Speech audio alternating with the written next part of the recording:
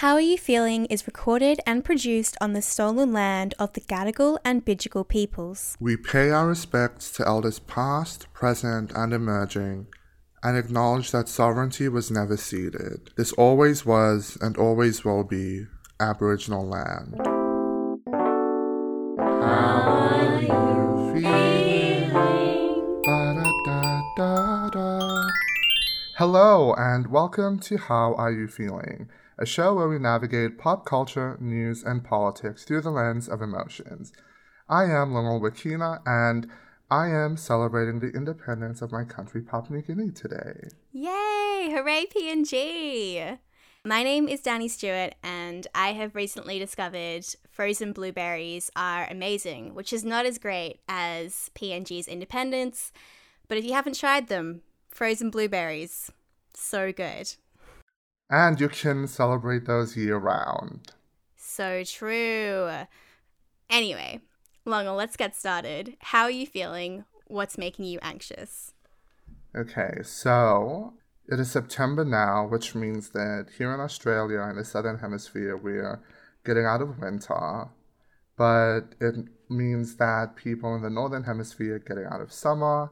That means really dry weather. That means really flammable weather. And I've been super anxious about the wildfires that have been plaguing the west coast of North America. It's just been, I feel like for us here in Australia, just a huge kind of flashback to what we were dealing with at the beginning of the Definitely. year.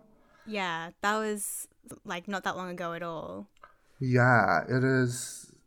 I don't know. I just remember on Facebook seeing a side by side of two photos of two kids just in a sky that's completely orange, and it's taken from two different places at two different times in the same year.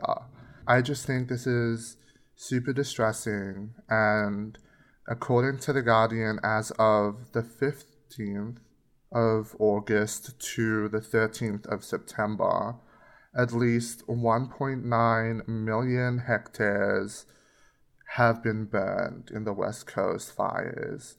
So, to contextualize this a little bit, it's kind of like the greater area of London in the UK. It's like a massive section of Mumbai in India. It's just a devastatingly large section of the US is just burning and has burned. And to kind of draw a bit of a comparison, in Australia at the end of last year and the beginning of this year, 110 square kilometers of land was touched by all these wildfires. So, that's so much more than what's happening in America, but it's really concerning because this is only the beginning.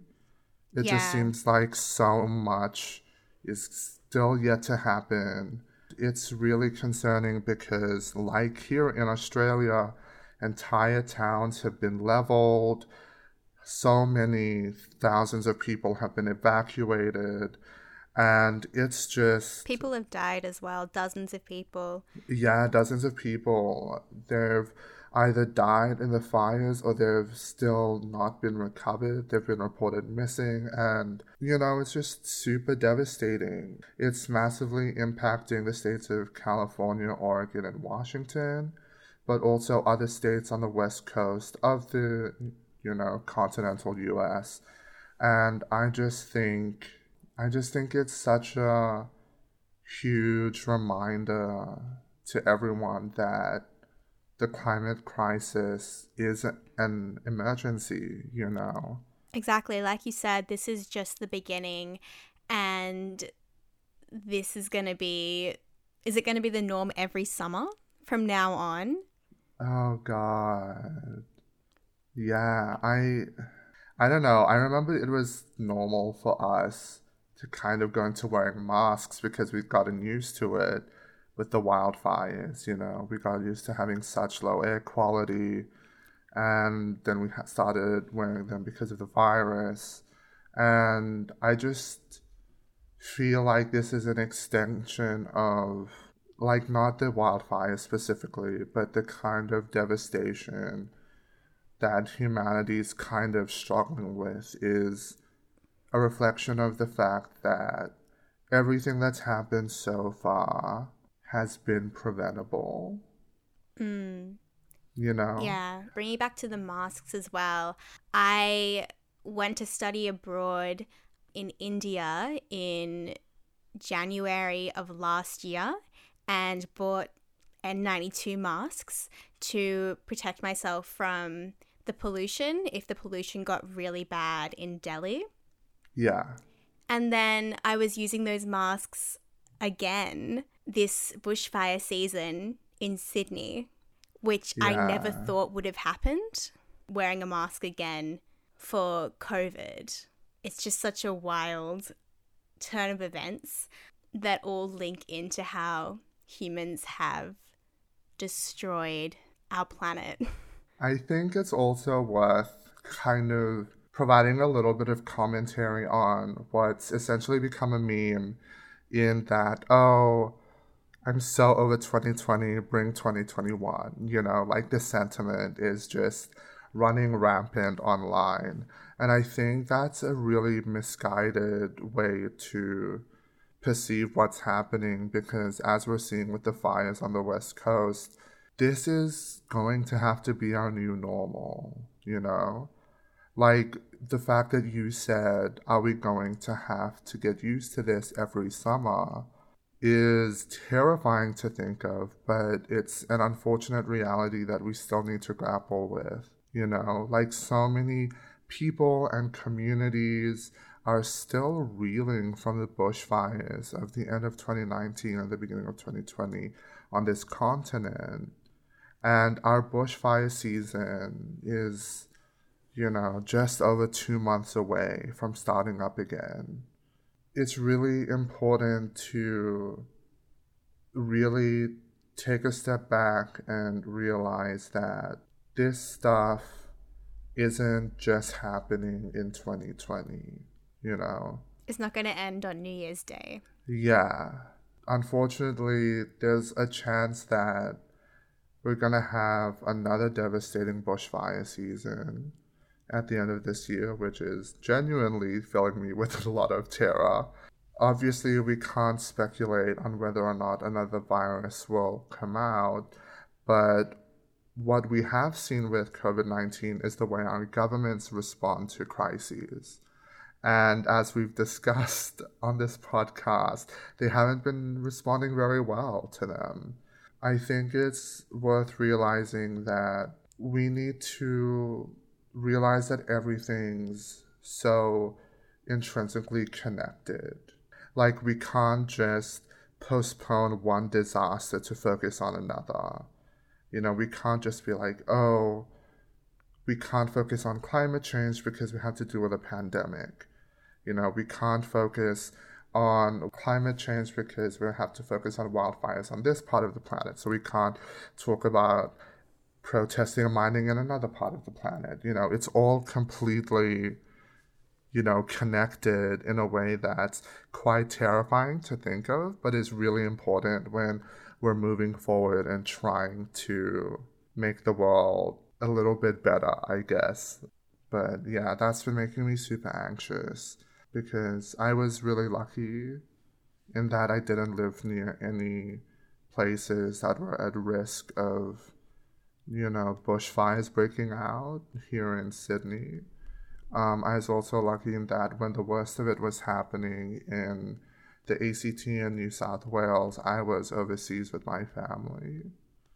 You know, I lucked out in so many different ways, but at the same time, that's not the case for everyone. You know, heaps of lives were ruined because of this wildfire. Even more lives were ruined because of this pandemic. And, you know, our wildfire season is coming up. This pandemic doesn't seem like it's going anywhere. And there's just so much going on, both here and abroad. So yeah, I guess my anxiety is just climate anxiety as well this week. What about you, Danny? What's been making you anxious? Well, this is a personal issue that I'm facing, but I hope I'm not the only person who has this feeling. Lol. Okay. So, after all this time, how long has it been? Like 6 months this pandemic has been going on. After only seeing close friends, my boyfriend, and my family, I'm worried that I've forgotten how to socialize with other people. Oh my god, yes. And it's actually making me really anxious because I feel like my whole life I've had a touch of social anxiety. Like I have general anxiety, but it kind of leans into the social side of things. And the more I'm thinking about my recent interactions, I'm like, damn, have I lost that skill set? I had an interaction the other day with someone who I was meeting for the first time. We were chatting, small talk, whatever. He asked me some basic question and I just said too much, I said, Oh, I like revealed too much personal information oh to be relaying no. to someone I was literally just meeting. Oh my god. How were you after that? Not good. Also, this guy puts his hand out to like shake my hand, which is another thing that's making me anxious. Is like, how do you deal with friends, with people you don't know, going in for a hug, going in for a handshake? Yeah, I honestly did not realize how anxious this made me until you just brought it up. Because today I went to see a film with a friend, and I was like, I am not quite as good at this as I usually am.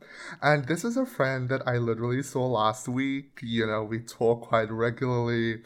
And I guess because this is our first time hanging out one on one, I was just like, oh no.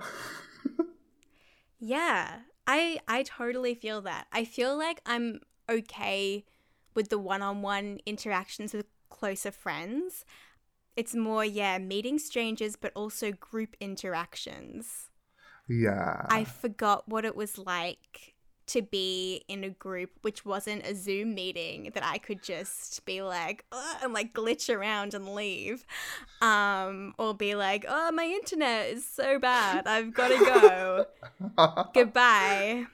You can't leave in real life. Well, you can, but that leads to a lot more awkwardness. It does. And I forgot what it's like to sit there and the conversation is something you're not interested in, but it's not like you're on Zoom and you can just look at something on your laptop and you're still there. If you pull out your phone and start scrolling through your phone when you're sitting in a group of people, that's really rude. Oh my god. This conversation is so enlightening because I'm just realizing that last week I hung out with a group of people, and I feel like this was the first time we were all getting together and hanging out as just a group of humans in real life, because there were so many moments when we were all just disoriented because on Zoom meetings, you can only make it work if one person is talking at a time. In real life, I completely forgot that people can have separate conversations in the same space. Yeah, and if you're sitting in the middle, that's the worst. You're like turning your head this way, that way, like, I don't know which conversation I'm a part of. I hate this. I'd forgotten what all of this was like, and man, it's not fun. I should just stay home. Yeah, that's literally what I was thinking. Yeah, also, being in crowded spaces again is not a vibe. Being on a crowded bus, a crowded train. Oh my god. I got on a bus yesterday and the bus driver just let an entire slew of high school boys onto the bus and didn't stop them all from getting on. So there were so many people that there were standing passengers. They have to let school students on. Are you kidding me? Yeah, it's a rule. Oh my God. Well, this rule is probably going to give me COVID, so. Mm. Yeah, I don't know what to do because I feel like those behaviors, like the way that you interact with other people, the way that you navigate being social and having conversations, those alert behaviors, and you learn them from observation, right? And like seeing what other people do, and you say, oh, I should do that Yeah. too. It's been so long without observing other people and being part of a group in these kinds of situations that I've forgotten how it works. I also feel like it's kind of a muscle.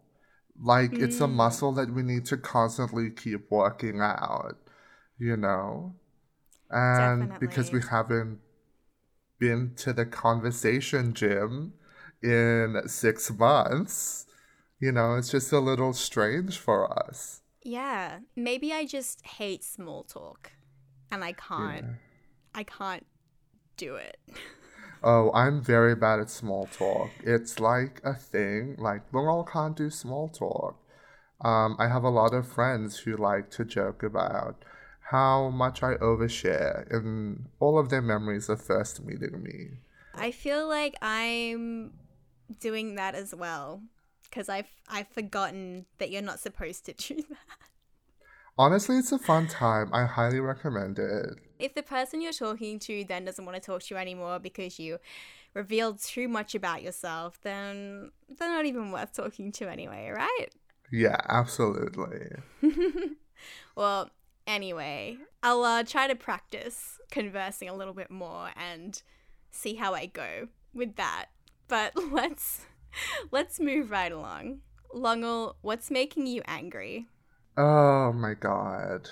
This episode is another very specific anger, and it's directed at my university.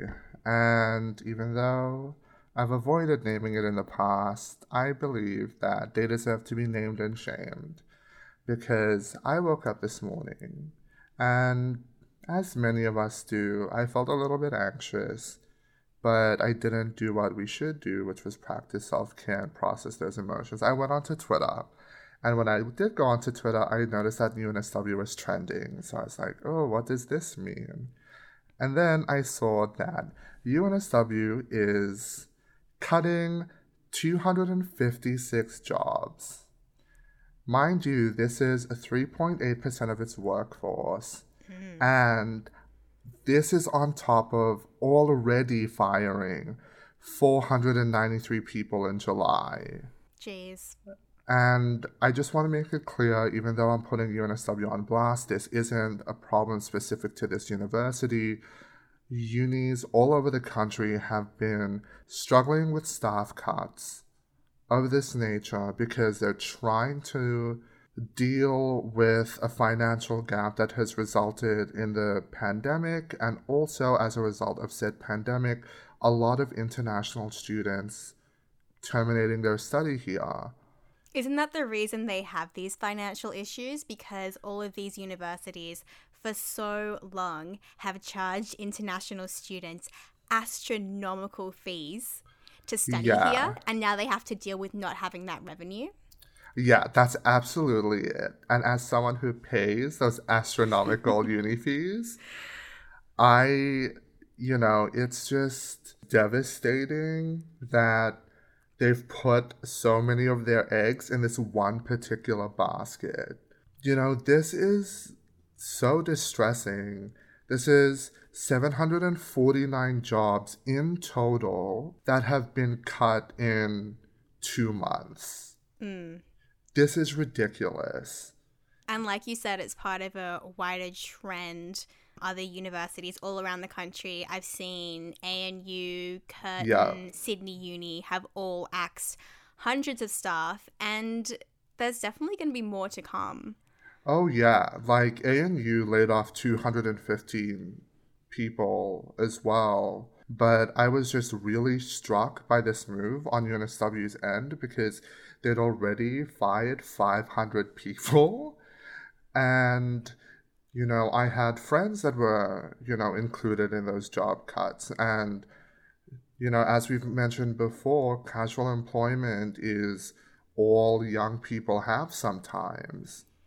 Yeah, I remember becoming aware of how widespread casual employment and job insecurity was at UNSW, firstly from tutors talking about it in class, but Yeah, also when I was thinking about doing honours when I was wrapping up my degree at UNSW, because to do honours, you need to find a permanent staff member to be your honours supervisor.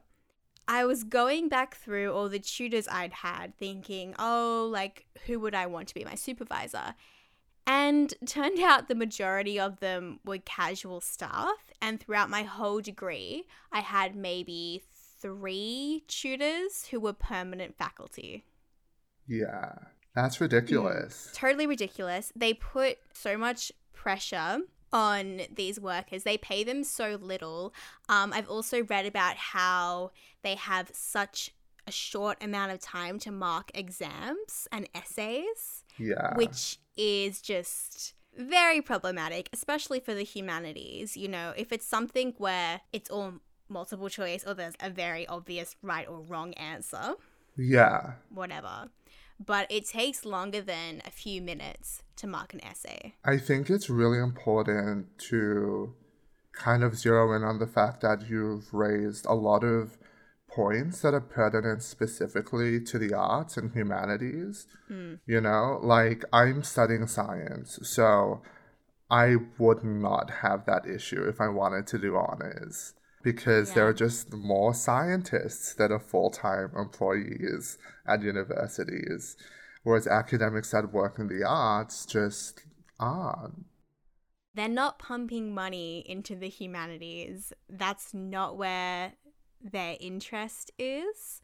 At the end of the day, it's just not as profitable as the sciences because universities love pouring resources into research because that means that they have a greater chance of discovering things, of patenting things, of doing all of this stuff that earns them recognition and real financial benefit. And I think this is just also a huge reflection on how little our government regards education, because we've already talked about the massive increase in uni fees for arts degrees, but we should also talk about the fact that university workers weren't included in JobKeeper. These are public institutions. And I think it's worth discussing the fact that so many industries are suffering in this pandemic, and the government is being very specific about the ones that they want to support through it. Yes, which segues very neatly into what is making me angry right now. Okay, Danny, let's hear it. What's making you angry? Okay, so in the last episode, we talked about how the government's COVID economic recovery plan is problematic because it benefits certain industries more than others, and those tend to be male-dominated industries. Well, following Scott Morrison's speech this week, outlining how the government is going to prop up the dying gas industry, I think it's time for round 2, and we need to talk about why their plan is problematic as it will exacerbate the climate emergency. So the government has announced this plan, right, to get more gas into the economy. This plan will cost millions upon millions of dollars, and they're basically trying to brand gas as the bridge between coal and renewables. But gas is still a fossil fuel. It's not a viable option. It doesn't make sense to replace one fossil fuel with another. they all just feed into the same climate crisis. So the whole thing is confusing. I mean, the government's energy and climate policies contradict each other, right? Because the climate policy says we have to reduce emissions according to our Paris agreements. And then the energy policy says we need to get more gas out of the ground. Doesn't make any sense because gas equals pollution. Yet the government wants to see more gas extracted, more pipelines built, and more gas-fired power stations constructed. So why is the question that comes to my mind when reading about this. Why would they be doing this? It doesn't make a lot of sense. It's really quite unbelievable. But then to understand why the government is so gassed up on gas, really, you just need to look at the political donations coming from the fossil fuel industry. Shock horror. I'm so surprised. Right? Okay. So, according to The Guardian, in the 2018/19 election year, the Liberal and National parties received almost $500,000 in political donations from companies with interests in gas. But also, I thought it was kind of weird that Labor hadn't said much about this gas-led recovery plan, at least at the time we're recording this.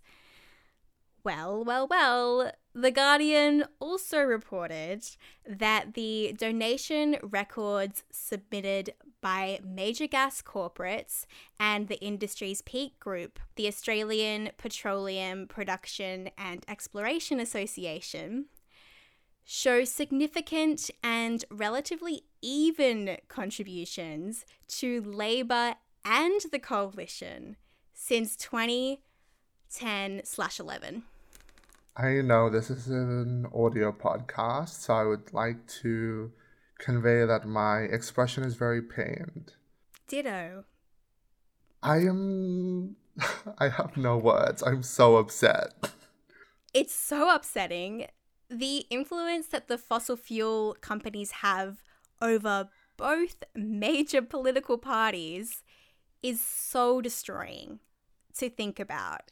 And the scale of the industry's influence will never really be known because of flaws with the lobbying and donation laws. Basically, the donation laws, right, it allows parties more than a year to disclose any donations publicly, and they can hide donations of less than $14,000. Oh my god. Yeah. I don't understand political donations. To me, it seems fundamentally undemocratic. Oh, absolutely. Right? And the result is this. The result is them handing over millions of dollars of public money to multinational fossil fuel companies, which will set back a safe climate future for decades to come. It's so upsetting. And of course, the plan includes fracking. The government's plan includes the use of public money to fast-track fracking of the Beetaloo Basin in the Northern Territory. For years, traditional owners in the Beetaloo Basin have opposed fracking on their country because of the risk to their water, their land, and their culture. The government doesn't care about that.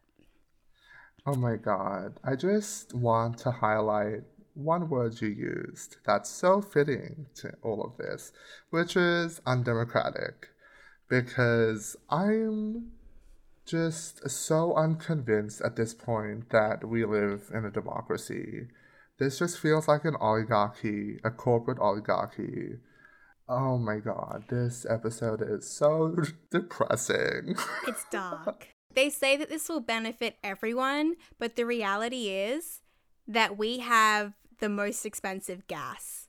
We export the most gas and then we buy it back, and we're sold that gas for a higher price than it's paid for in Asia. And Australians are amongst the world's worst consumers when it comes to carbon footprint. Yeah. And it's just because this country just has a really bad history of legislation and subsidizing the coal and the fossil fuel industries. And oh my God, this is just so disturbing. Yeah. Specifically in the context of the wildfires this country is still healing from. Mm-hmm. Yep. And it's so deeply ingrained as well. And what made me quite angry was seeing the way that this was reported on in a lot of mainstream media outlets, because a lot of the articles I read, which came out before the announcement, they all read pretty much the same. It seemed to me like that's probably because they all came from the same press release. Yes. Which would have been strategically dropped to select journalists in return for favorable coverage. So yeah, it was pretty upsetting just reading all of this content, which just spewed out the government's PR campaign with little analysis or critique. Yeah, a lot of opinion pieces have come out over the past day, and some of them are quite scathing, so that's been good to see. Yeah. But seeing that original reporting on it, and it was just article after article saying the same thing, just thinking about how all these journalists had basically copy-pasted the press release. Oh, their loyalty. What more could these fossil fuel companies want? Just the absolute lack of journalistic integrity. Literally, in so many of these articles, there was no mention that gas is almost as polluting as coal, that fracking will destroy water systems and endanger wildlife. Just none of that. No analysis. It just makes me so angry because the government had a choice here. They could have used the recovery from COVID to lock in a clean energy future. Absolutely. But they've done the opposite. And I can't believe they would do this when, as you were saying, the bushfires happened so recently. And honestly, if the bushfires didn't change the policy framework, I don't know what will. I don't know how much more of the country needs to burn before they take the climate emergency seriously. Yeah, not to be a complete downer in this already depressing episode, but I honestly feel like these people in power would much rather watch the world burn with their pockets full than watch it thrive with their pockets empty. Yep. And that's just so devastating to me. It's so upsetting to see this corporate stranglehold on politics directly fueling climate change. Absolutely. And, you know, there's been so much anger in environmental justice circles because corporations have known that what's happening now was going to happen 60 years ago. You know, in the 1960s, studies were done saying, hey, you know, in a couple of decades, if we keep going on this trajectory, we're going to face really serious repercussions with massive changes in global climate, with huge shifts in environmental impact. And instead of heeding these warnings, they decided to pour so much of their resources into funding studies that said, actually, maybe not, to create enough reasonable doubt to delay any action. And decades later, they're doing the exact same thing, you know? I don't understand. Other countries are investing in renewables. Other states are in Australia. We've fast-tracked the COVID vaccine. So why can't we fast-track renewables? It's like you were saying, we can't just push one crisis totally to the side and wait for it to pass while this other crisis is just, it's still there. Pretty soul-crushing to think about. And I did not have a good time reading the news today. Was not fun. But anyway, let's talk about something more joyful. Yes, please. Longal, what is bringing you joy? So, as I mentioned at the start of this episode, it is PNG's, and it's not our anniversary. We did not get married 45 years ago. It's our Independence Day. So, I thought I would like to highlight something that just made my heart sing about a week ago. And that was one of my Twitter friends.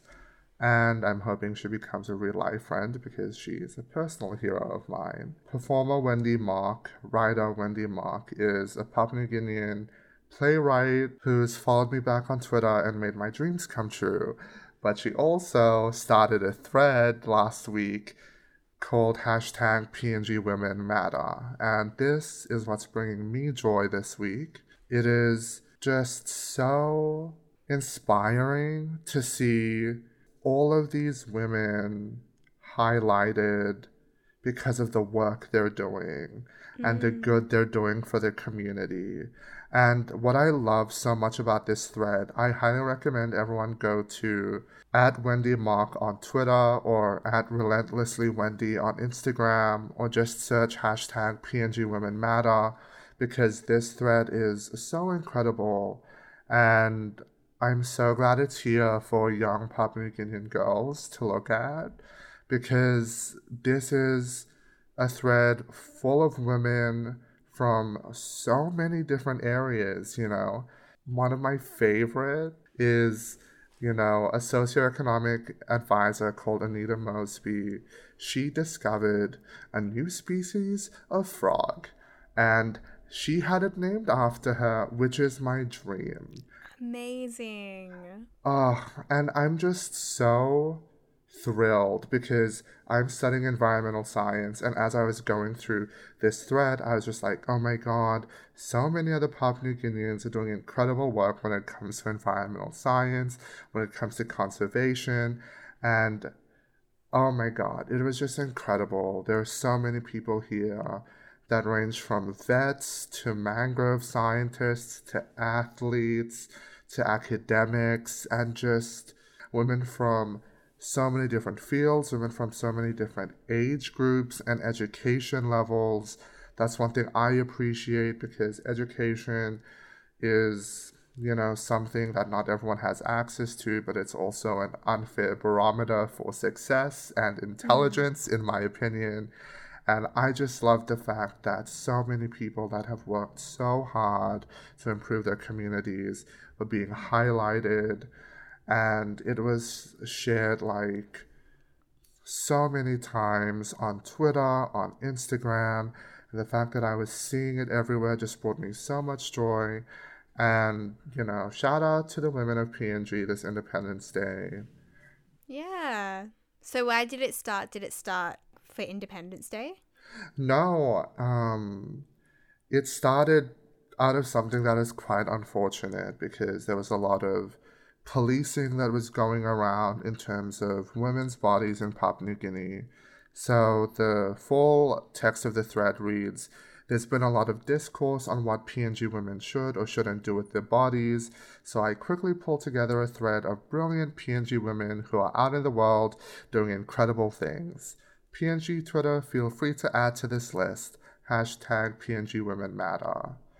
And, so many people are adding their own personal idols and mentors to this list. That's incredible. Yeah, it's just been so good. It's been so good. Yeah, I feel like humanizing women and non-binary and trans folks is very important when it comes to addressing any forms of policing of women's bodies or gendered violence. And it sounds like that's exactly what these posts do. So that sounds really amazing. Yeah, it was so great. What about you, Danny? What's been bringing you joy? Okay, so I was going to talk about this video I saw of a seal farting, but it was pretty funny. Just Google seal farting, you'll probably find it. But then I saw that Madonna is making a movie about herself. Oh my God. Which I just thought is so amazing. I love it so much because it's such a baller move. I can't think of another woman who has done this, like made their own biopic. I liked it when Elton John did it. You know, I thought it was a bit self-indulgent of him, but the costumes were great in that movie. I really dug it. But yeah, I feel like it's something that mostly famous men do, is make their own biopic. So I'm just like, yes, Madonna, you do this. I know Madonna has run into some controversies of late. That COVID video in the bathtub was whack. What did she say? She was like, COVID is the great equalizer. Oh my God. I didn't even see that. Yeah, it's bad because no, Madonna, rich white people like you are far less likely to die. But anyway, controversies aside, it doesn't sound like her thoughts on COVID will be featured in the Thank film. God. Thank goodness. Yeah, Madonna has said that music will be the focus. She said that music has kept me going and art has kept me alive. There are so many untold and inspiring stories, and who better to tell them than me? It's essential to share the roller coaster ride of my life with my voice and vision. That's kind of iconic. Yeah, I agree. And I see what she means by that. You know, I think having someone make a biopic about you after you're dead, I know that's like the norm. That's what most people do. But then you have no creative control over it. What if they tell your story wrong? Yeah, that's literally why this is what I want to do when I become famous. I'm starting to say when and not if because I would love to manifest this. And side note, when you told me this, I was just like, this is such a fire sign move. So as you were talking, I did a quick Google, and as I suspected, Madonna is a Leo. And I cannot think of anything that is more Leo than wanting everyone to celebrate you, but in a way you control. Yeah, this is huge Leo energy. Making your own biopic, like, amazing. So, Longall, I'm really excited to see your biopic, and I want to know who's going to be cast as you. Okay, well, I feel like I'm quite young now, and I also feel like I have inherited incredible genetics from my parents in that I believe I will have this face until I am at least 64 years old. So I feel like by then, which will be in 42 years, there'll be enough technology for me to play all the roles. I love that. That's amazing. And looking at photos of your dad that I've seen, yeah, I agree. You're going to look like that probably forever. Yeah. Oh my God. It was Father's Day the other day, and everyone was just like, that is not your dad. He looks too young. And I was just like, this is unfair. Also, fun side note, I called my dad on Father's Day, and in the background, I have a PNG flag hanging next to a bisexual flag. And my parents don't know that I'm bisexual. So It was a fun time explaining to them Did they know what the second flag was? No, they didn't. But they asked me, and I was like, that's the bi flag. And they said, what's a bi flag? And I said, the bisexual flag. And they said, oh. Well, I'm definitely looking forward to seeing you play yourself at all different stages of life. Thank you. That's going to be truly amazing. Oh my God, who would you want to play you? Maybe Kristen Stewart? I knew you were going to say that. I would do that 100%, not only so that you would have the pleasure of being played by Kristen Stewart, but that I would have the pleasure of acting opposite Kristen Stewart. Yes. I think that would be like, mwah, so good. She's so hot. Oh my God, yes. I Obsessed. feel like Twilight did such a disservice to both her and Robert Pattinson. Yeah, I feel like Robert Pattinson could play me as well. Honestly, he's very talented. I watched Tenet today, and I was very impressed with his performance. Or maybe he was just so handsome, so I just didn't notice any bad acting. He is good looking, especially when he sparkles. Oh my God, okay, maybe we should wrap up. How are you feeling about Twilight, our new podcast coming soon? Just kidding. That is not a thing. Yeah. Although it should be, maybe. Yeah, maybe. If we get sponsors on this, who knows what possibilities lie ahead of us. Yeah, but thank you for listening. And make sure to check us out online. We're on Instagram and Twitter at HAYFpod. Also, make sure you tell your friends about our show if you like it, and you can leave us a review on Apple Podcasts and rate us 5 stars. Wink. Thank you so much for listening. Yeah, thanks so much. Goodbye. Bye. How Are You Feeling is hosted and produced by us, Danny Stewart and Lungal Wakina. Editing and sound design is by Danny Stewart and artwork by Indiana Johns.